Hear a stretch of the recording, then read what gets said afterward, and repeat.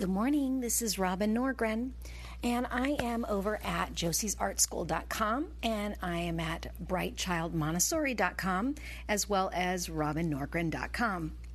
Welcome, and thank you for dropping in today. So we're going through a series called Your Creative Peace, Finding and Deepening Your Creative Voice While Connecting with God. Yesterday, we talked about how we were going to set up the next 5 weeks where we're just discussing how to reach in and dig deep to find your creative voice, and then how to use that to connect it to the events that are going on in your life right now. Basically, it's a way to take what's going on in your life and center yourself to really find a peace as your core, and then to really explore what it is you need to be doing, changing, being in the midst of your life and in the midst of any circumstance you're facing. So let's get on with day 2. One day stands out in particular as the absolute breaking point for this type of empty living that I was having. My daughter's 3rd birthday. My husband was deployed to Kuwait with the Navy, so communication between the two of us was incredibly random. Meaning during the first 3 months he was away, we talked on the telephone one time, and I received about 1 email a week. My daughter had breathing problems during this time, and it had been going on since she was born. And this particular day, she was having a hard time. My car had a flat. The weather was dreary and overcast. One by one, the guests of the party were canceling due to sickness and the weather issues. I had spent way too much money for a party I was not even interested in throwing. I felt all alone. The party happened. I made my way home feeling unheard by God, but desperate, because there was nowhere else to turn. I put my daughter to bed. I went in the living room, turned out all the lights, laid on the floor, and cried, and kept crying. And I remembered pleading, begging, with words something like, God, I can't take this. You've got to do something in my life. I am alone and feel desperate for something, anything, to feel that my identity is valuable to you. I have nowhere else to go, Lord.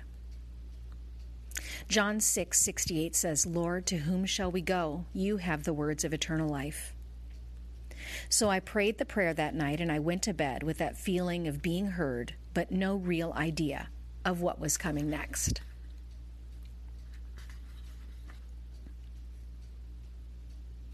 Has there been a time in your life where change was occurring in a way that was unexpected? Are you in a place right now where change is inevitable or unavoidable? What does change look like to you? And what area of your life specifically do you need change to happen?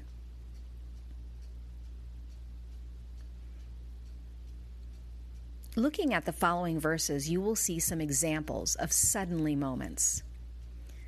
As you look at them, take some time today to just sit quietly and look at your life through the reflection of these verses.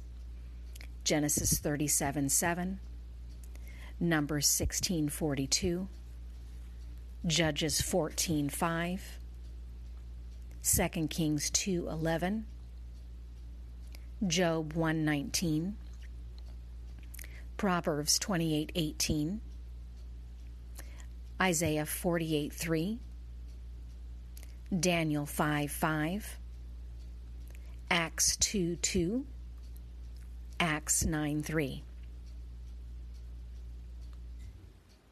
Do you currently have a creative outlet that you allow yourself to use as a time for worship? What has that activity done for you personally and in your life circumstances? And how much time are you able to devote time to this particular activity? Have you considered trying a new artistic medium? And if so, what things do you need to do to begin exploring this? And what roadblocks are in the way? Finally, describe the last time you let yourself play.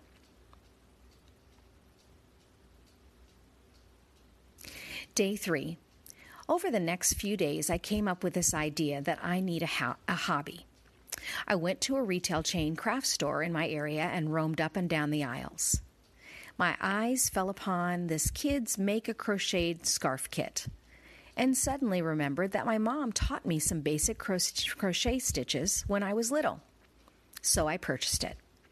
And 4 months later, I had completed a scarf. Yes, that's right, 4 months later. Can anyone attest to the fact that trying something new is hard? I was so proud of myself, and I began to crochet another scarf. In the midst of this, I reconnected with a former coworker who wanted to tap into her background as an artist, so we decided to meet on a regular basis. And every week I would make a scarf. Once I mastered the pattern I was using, I bought a book on making hats and took a class to help with reading a pattern. Yeah, I'm still kind of hesitant when it comes to reading a pattern. And one day, I got my first visit from, quote, the muse, unquote. I had a vision for a tote bag. Now, I do not know how to sew.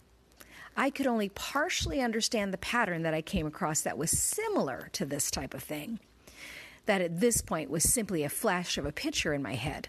But I kept going. Could I do it? 18 hours later, no, not all in one setting. Success!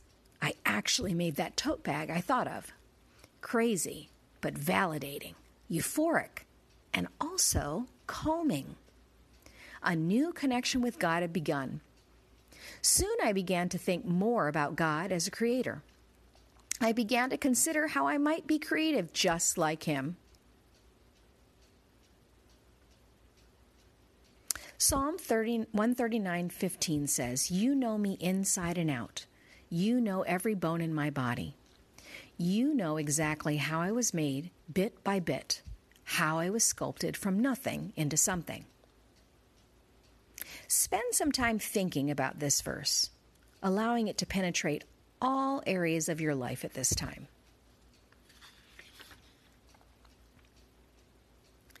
What do you think about this idea of the muse? How does it display itself in a Christian's life? Have you ever had a muse experience? Was it a recent experience? Is it a regular experience? If this has not happened to you before, do you believe it's possible? Do you believe it's possible for you? Well, thanks so much for coming by. I hope this is something that is inspiring and interesting to you.